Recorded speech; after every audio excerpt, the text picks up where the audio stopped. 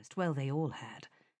It was only being so busy looking after baby Alice, the new addition to the family, that had kept Olive's mind from conjuring up what could have befallen Drew that night, and that really didn't bear thinking about.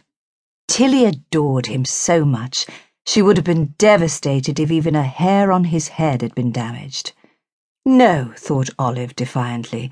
This time her domestic arrangements were her own concern, and not up for debate whatsoever with Nancy Black. So, I said to Mrs. Denver, you know, the woman who lost her husband when he was on fire watch in the Blitz.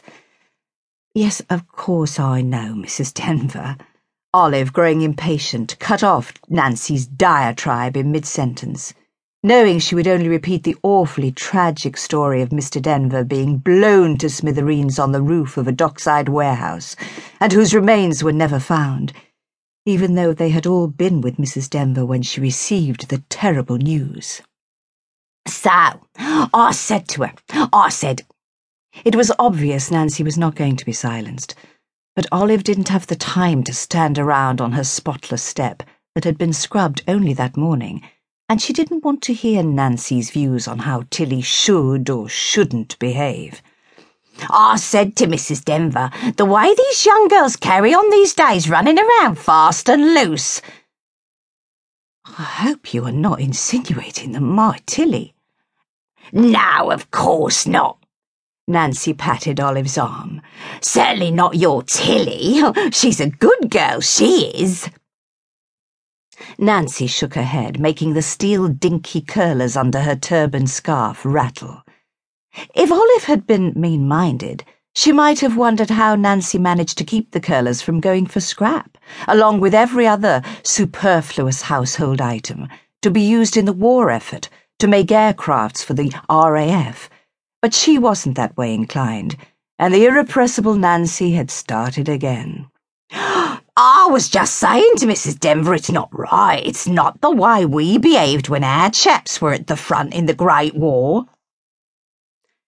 Great War? Olive spluttered. What was so great about it? She almost spat the word, she was so angry now. No war is great, Nancy. Young men dying is not great. Losing loved ones is not great. Yet you seem to wear the war like your own personal badge of honour.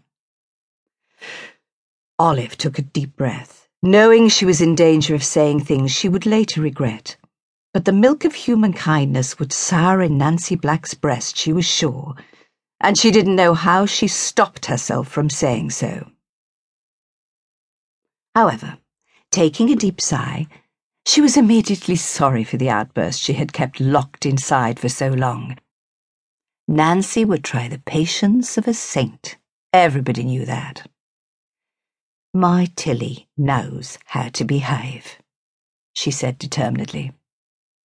It was not her place to go taking it out on Nancy just because she was upset at not seeing Tilly much lately. When the girl told her of her plans to spend a few days with Drew, Olive had been shocked initially that her unmarried daughter would contemplate going away for a few days with her young man alone. Yet she knew Drew was a level-headed young man, and he would keep Tilly as safe as was humanly possible. Olive was convinced that nothing untoward would take place, unlike her narrow-minded neighbour who only saw the wrong in people, it seemed. Olive had consented to Tilly and Drew having a short holiday because she didn't want any more of Tilly's strained silences. She didn't like it when she and her only child were at loggerheads. She wasn't used to it. Also, Olive had to think of the effect it had on the newest member of the household. Sally's baby half-sister depended upon them all so much now, after her parents had been killed in an air raid in Liverpool, and she'd had to be brought to London by Callum, who had been Sally's sweetheart before his sister married Sally's father.